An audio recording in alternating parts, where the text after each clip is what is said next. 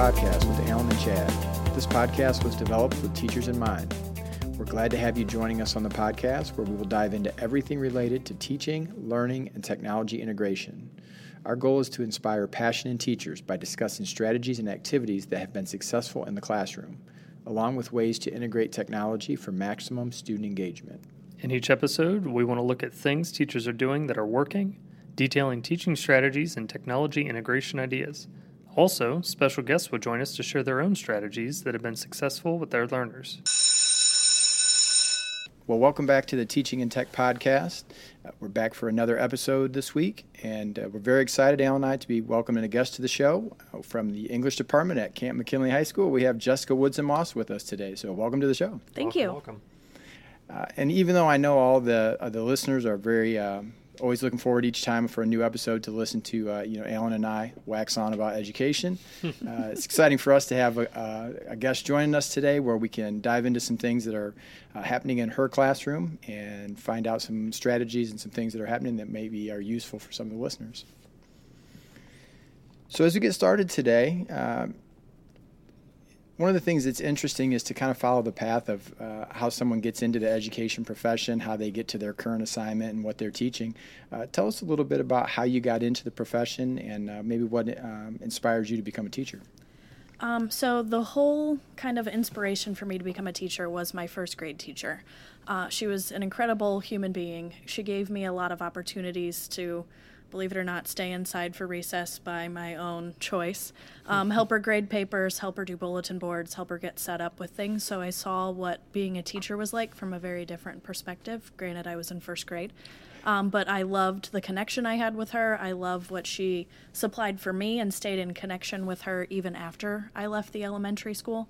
So just having that exposure to impact a student from that perspective is what motivated me to want to be a teacher. I hear first grade, and that's a long time to hold on to that passion. Yes. I mean, can you expand on a little bit of what she did or what really tied you to it? So we were very creative, and I'm a very creative person just by nature, and we did a lot of artwork. We did a lot of ways that we could express ourselves as opposed to just the general worksheets all of the time. So she encouraged us to grow in whatever direction we kind of wanted to take it in, and I could just feel that she genuinely cared about us and genuinely wanted us to be successful, and that is truly what impacted me. I wanted to have that same impact on other people. That's awesome. That's amazing that, like you said, you can pull back on that and you remember it being first grade. A lot of people fall into it more, high school level or even college. They kind of explore that a little bit more, but, that's inspirational that you held on to it that long. Yep. I think that really does say a lot about the connection that you guys had, because when you look at high school students and when you get your top 25 and they're choosing their influential teachers, it's almost always high school teachers. Oh, yeah, Yep. definitely. And just because of the recency and being around those teachers during their high school years and even their middle school teachers, that they had some really good connections, they kind of lose sight of that. But first grade, going all the way back to the beginning, that really says a lot. Really, right. Yep. Yeah, it is a great connection. So maybe tell us a little bit about your current teaching assignment, some of the things you're teaching now, and where you're at with that. This is my 8th year at McKinley High School, and I am teaching English 2, English 3, and Advanced English 4 this year. Previously, I was at the downtown campus, kind of focusing more as the career tech English teacher, but now I am at the main campus just doing the general population English classes. So what would you say is the main difference between teaching at the main campus versus a career tech setting?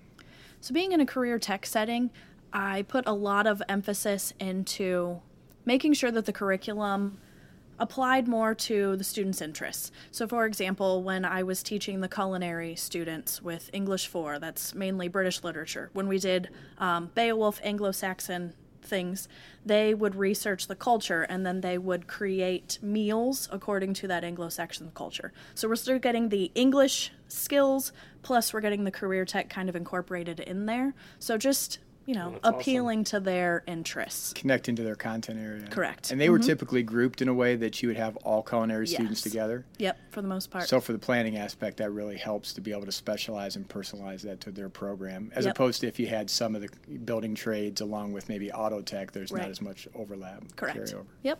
Which I know some teachers now, because of scheduling, have that, but they differentiate within the class. But Right. I could definitely see how that, as a whole class, if you're all doing one thing, I mean, you could really expand on your projects. Yeah, it was a lot of fun. Yeah, so you said 8 years here at McKinley High School. Anywhere before then?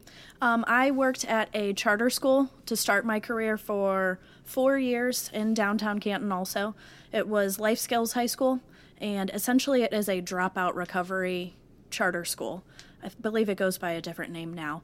But students, for a variety of reasons, a traditional high school setting didn't work for them, so they would move to Life Skills. And I believe it was ages 16 to 22. So we work on getting those credits recovered and just getting them to walk across the stage, whatever they needed. That's awesome. So you had a lot of experience working with high-risk population, Yes. Obviously alternative ed type situations. Yep. So you bring a lot to the table.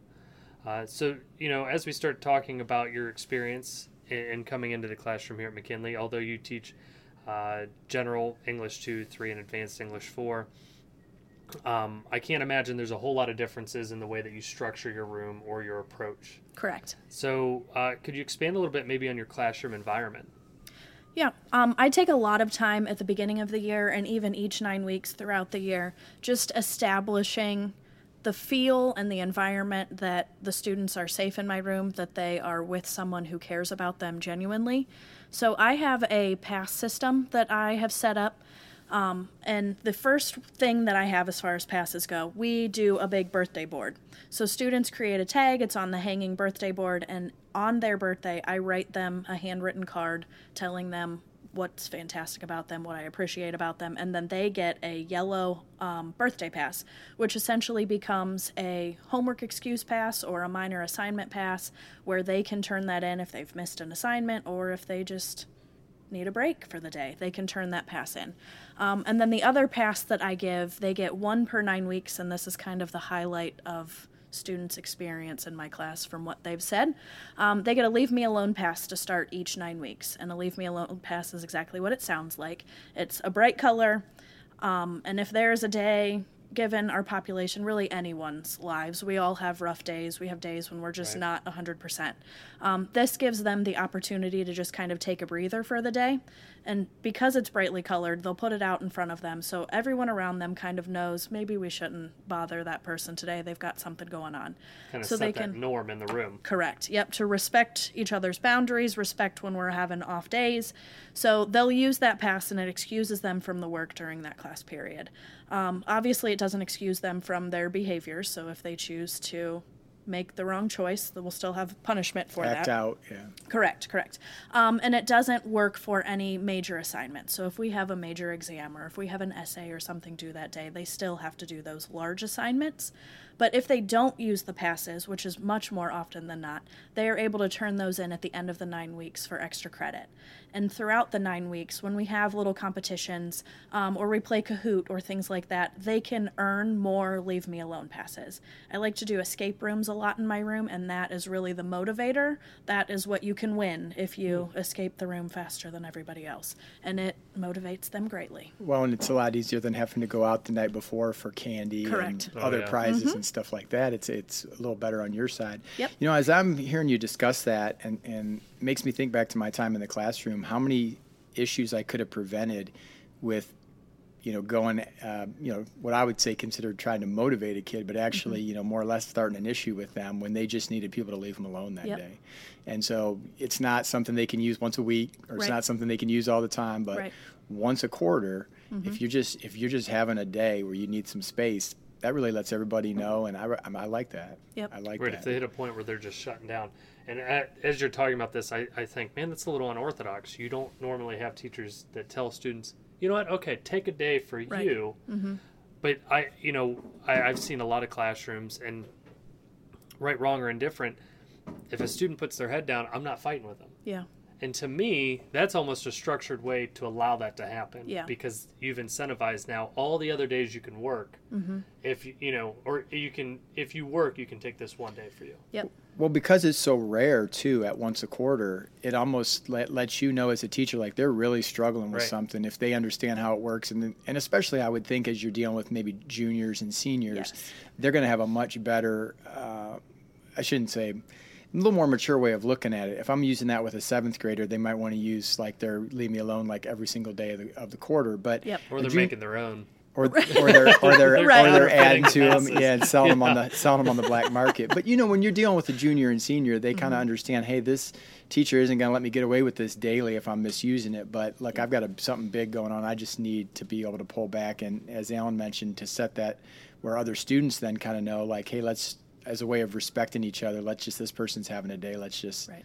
And it's not every day, it's not all the time. So that's definitely a way to look out for the kids on that socio-emotional level, and have a structured way that you can kind of build that in. So let's move on to teaching strategies a little bit. And something that was mentioned to me when we were discussing the podcast that I thought was really fascinating is the idea of when you're dealing with text in a language arts setting, in an English setting, how you integrate graphic novels with that. So let's talk a little bit about your project with Long Way Down by Jason Reynolds. So I was given the opportunity to teach Long Way Down this year. And the reason why it was so enticing to me is because it is a book all about real life experiences that our kids unfortunately face pretty regularly. There is gang violence, there is gun violence, and just the codes of living on the street. So giving the kids an opportunity to read something that they would actually connect to and actually become invested in was very exciting for me. And to top it all off, the original is a novel of poetry, and then I found a graphic novel version to teach kind of side by side. And so many of my students love graphic novels, or they love comic books, they love manga. Mm-hmm. So having the opportunity to incorporate a book that they would be interested in and enjoy, and that's something kind of breaking the norm. It's not your traditional chapter book where they all just want to shut down whenever you mention you're going to read it. So being able to bring in the artwork and being able to approach a text from a different kind of avenue was very exciting. And when I handed the kids these graphic novels and we did a preview of the book, some of them said, wait, this book's about real stuff. Like, there's real life issues going on in this book. And I said, yeah, there sure is. So I approached it by trying to kind of assess different learning styles. So we have the artistic style, we have the traditional just reading style, plus I have the audio playing in the background, in the hopes that it would reach all different kind of preferences for reading. So we knocked out all three pretty much at the same time and analyzed kind of how they work differently and how one works better than the other in different scenarios. That's really intriguing to me. I've different times used a text in combination with listening to the audio version, but the idea of putting all three of those together at the same time isn't something I'd considered before. But it's really like a fascinating concept to have them looking at the graphics while the text is available on the screen at the front, along with the audio, as you kind of combine all that together. And did you find any kids found that process of all three overwhelming, or for the most part were Not they all that they connected? mentioned. In fact, I had quite a few students who got so into the book, they just kind of tuned me out and tuned the ebook out and the audio, and they just kept reading. And then I would say, okay, let's stop at floor, when you see the page that says floor 6, we're going to stop there. And then they panicked and said, I'm on floor 4, which is way further. I'm like, you know what? You keep reading. That's fine. Just keep on going. So they found, for the most part, whichever worked best for them, and they just ran with it. And it was wonderful. And that's really, as a teacher, what you're looking for. Correct. Is to get them to just pick up the ball and run with it. Engagement, to get them going. You know, when we first talked about this in the graphic novel piece, you think high school, is it necessarily grade appropriate? But, you know, we did our community practice, our micro teaching, and when you presented this, the fact that you've got the text involved, you've got the read aloud, you know, incorporated, and the critical thinking piece is really where you hooked in that grade level standard. Correct. You know, it wasn't just, here's some pictures, go look at them.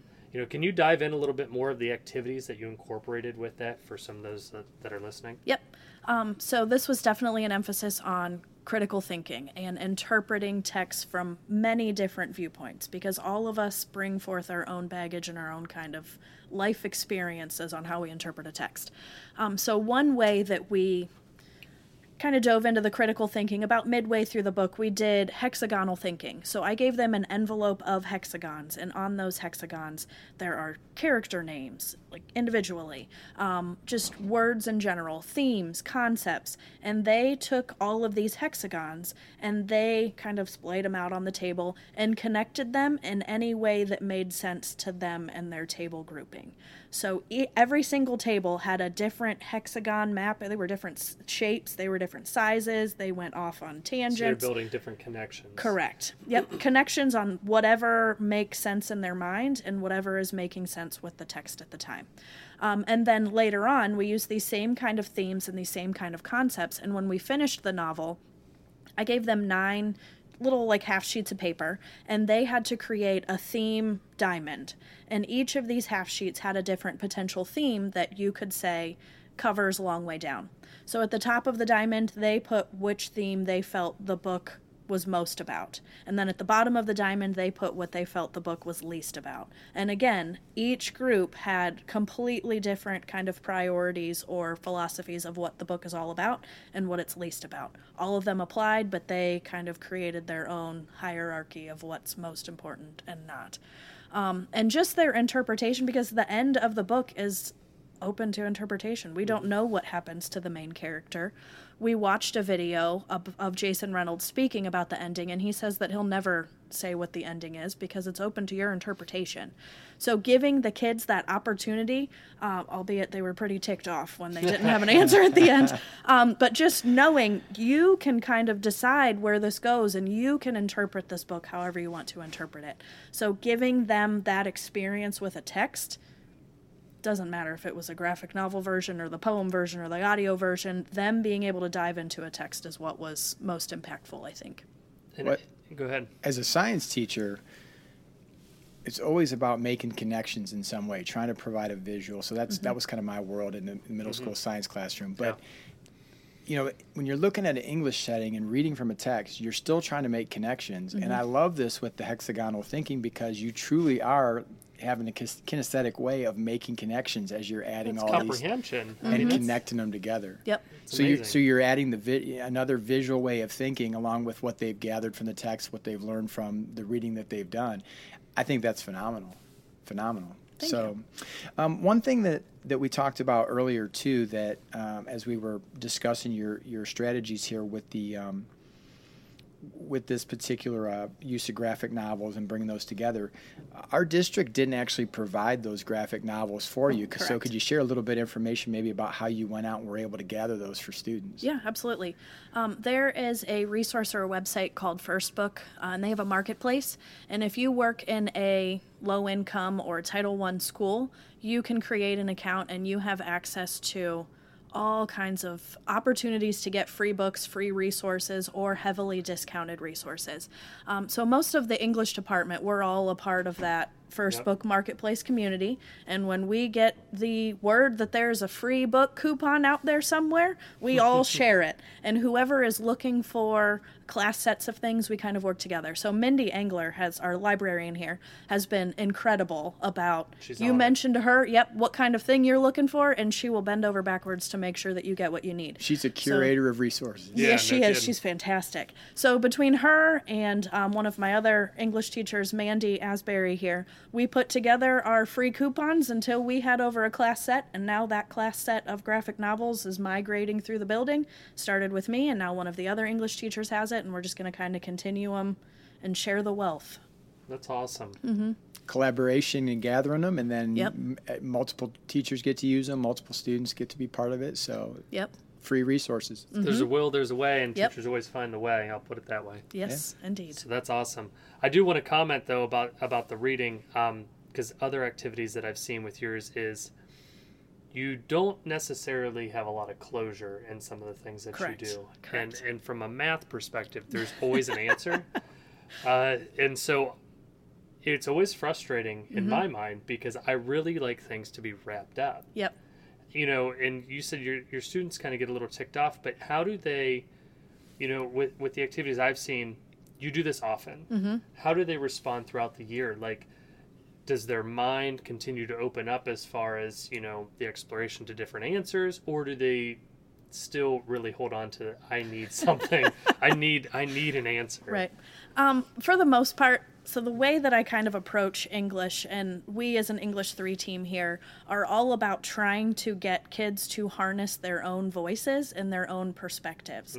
So by not giving them the answer and by forcing them to kind of grapple with the different ideas and different theories they have in their minds, it allows them to kind of harness their voice a little bit more. So when I do take them off, and I enjoy every second of taking them off, we talk about it. Okay, well, what do you think is happening here? What leads you to believe that that is what's happening? We do a lot of textual evidence, like let's go back and talk about this. And then it encourages the kids to talk and say, you know what, no, I think it's this perspective. So then they're talking together and can kind of share their own view. The novel, about correct, the book, the short story, whatever the case may be. Yep, And just to get them talking. Correct. Mm-hmm. Yep.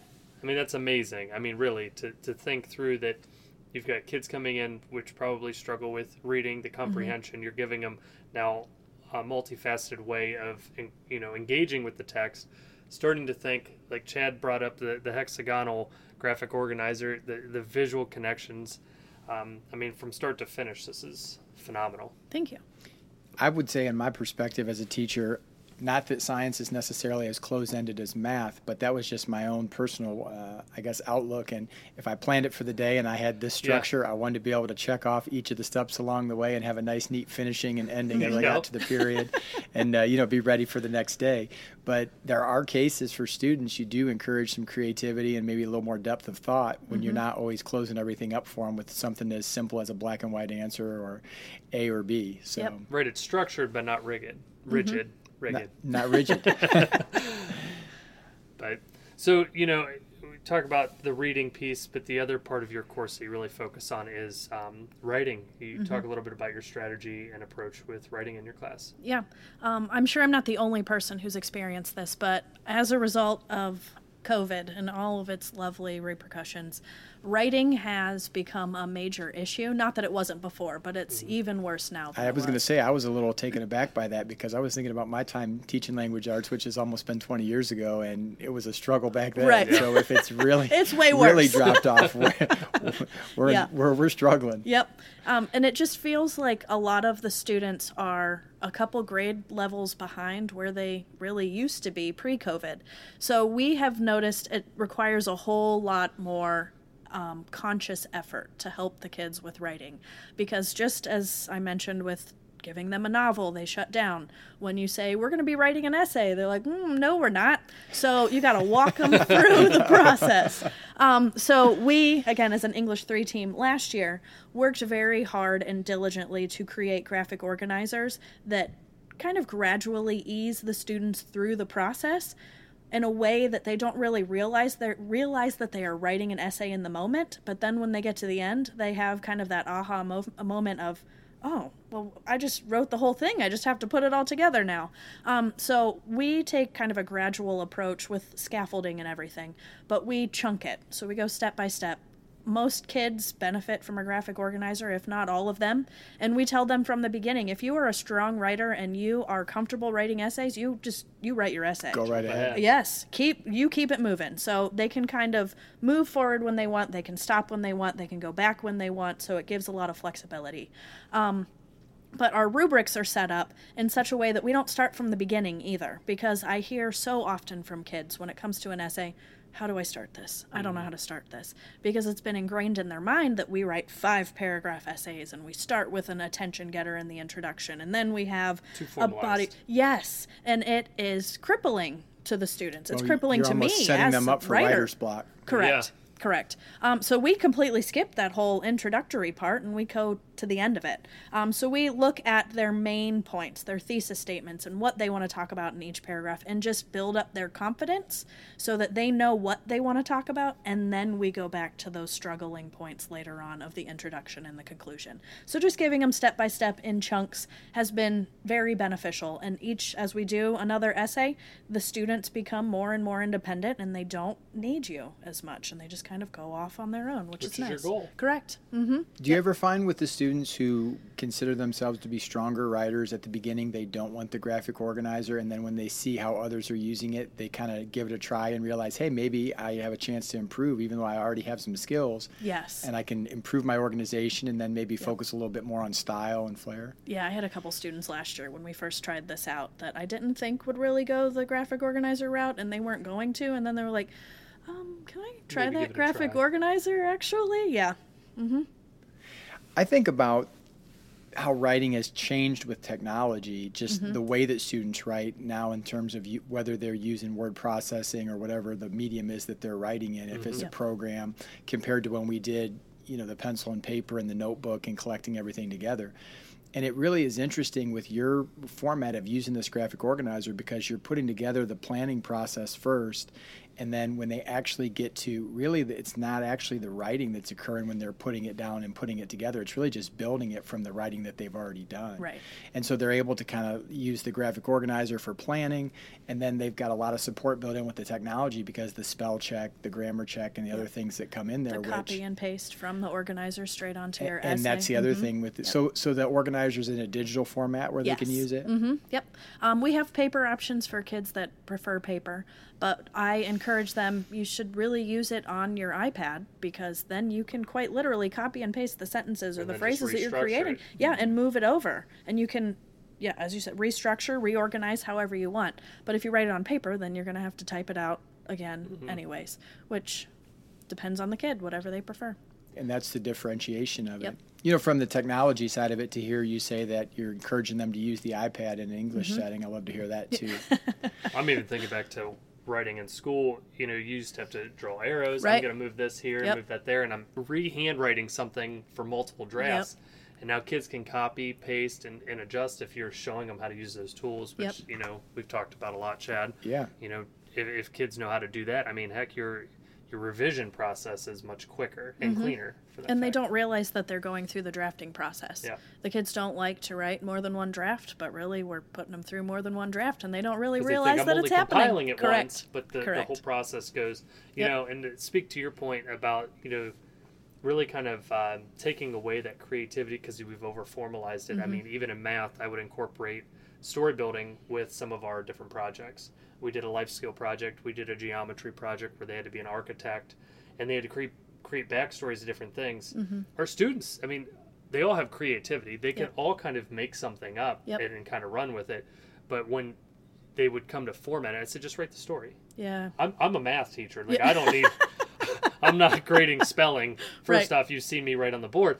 But with that... One of those guys with some capitals, some lowercase, and all the words look like a ransom note by the time you get I'd look up there. back at my IS, and he'd shake his head no, and I'm okay. You make sure you know what you're spelling's the right way.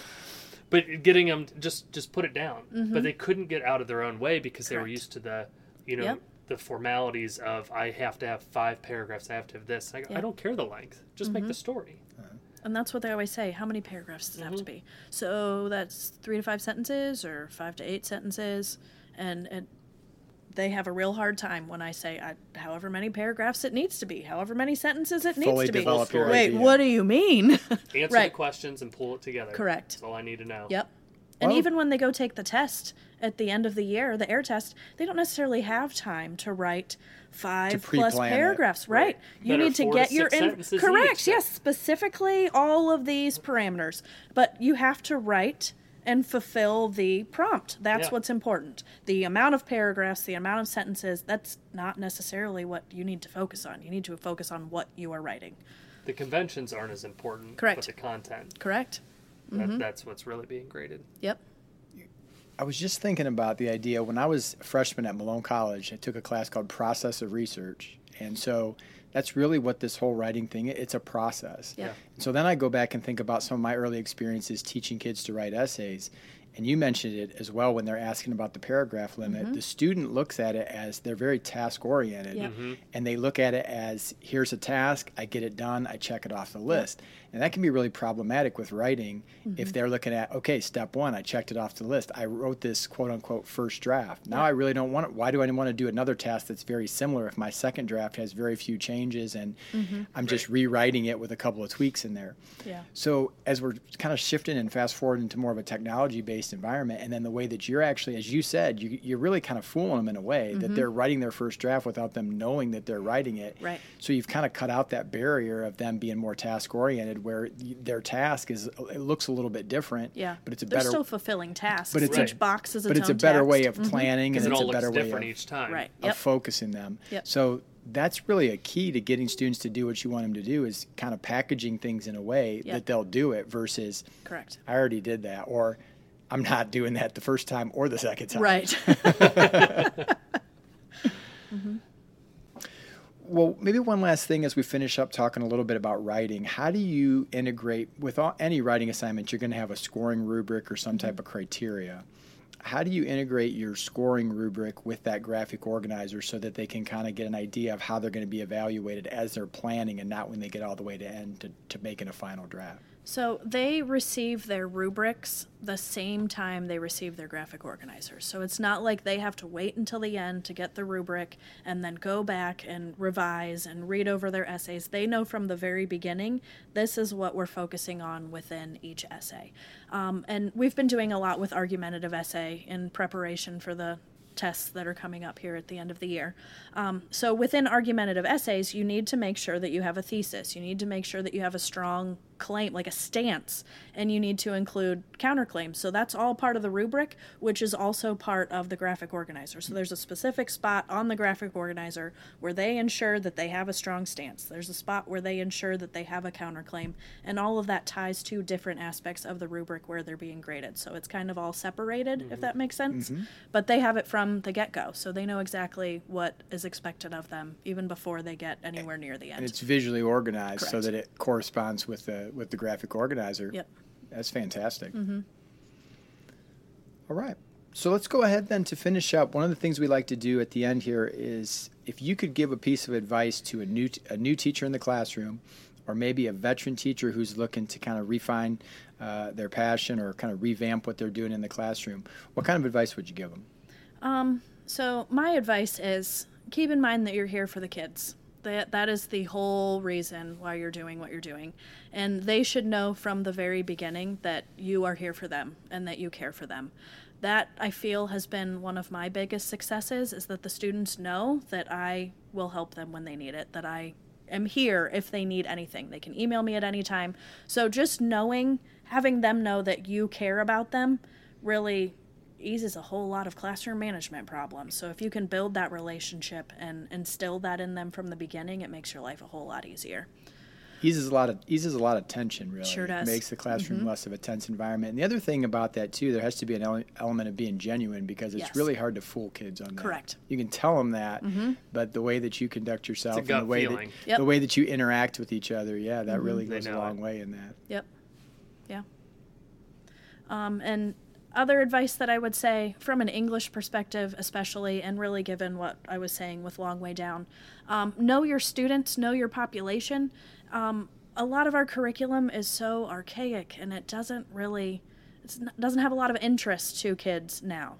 So we try very hard, my colleagues, to diversify the texts and the curriculum that we give to kids. We want to, as I said before, we're all about showing the kids, or kind of instilling them to have the power of their own voice and their own culture and their own diversity, and embracing that. So diversifying the texts that you give them, diversifying the curriculum. Representation is something we talk a whole lot about. And when I gave the kids the book, The Long Way Down, and they recognized that this is a book about young men of color and their experiences that you don't typically read in an English class, but just allowing them to see their lives and things that they experience, and just people from their same culture, is very powerful. And that has gotten a lot of buy-in for me with my students, just having diverse texts available. Well, it allows for that not only creativity, but being able to see yourself in what you're reading Correct. or doing. Mm-hmm. And it improves the opportunity for investment from Yep. the student. Making you feel like you matter and that your voice is being heard. Yeah. Because if you never see yourself in the text, then why would you feel like you are heard There's no or connection seen? there. Well, it's Correct. almost impossible to make a real authentic connection if you can't picture Right. yourself Correct. in that. Mm-hmm. Yep. One of the things you mentioned about knowing your students and how important that is makes me think a little bit about something that's been discussed a lot by teachers and educators lately, and that's the influence and the role that AI is going to play as all these tools are becoming available. And you hear a lot of panic, and you hear a lot of people being concerned that this is just going to give students so many opportunities to turn in inconsistent work or things that are going to get them to be able to go around and circumvent what we're trying to get them to do. But when you bring up knowing your students, I would have to think that in your class, when you start looking through those essays, if somebody turns something in written by a chat bot, you're going to know that right away because you know what their style is. Right. You can hear their voice in their writing.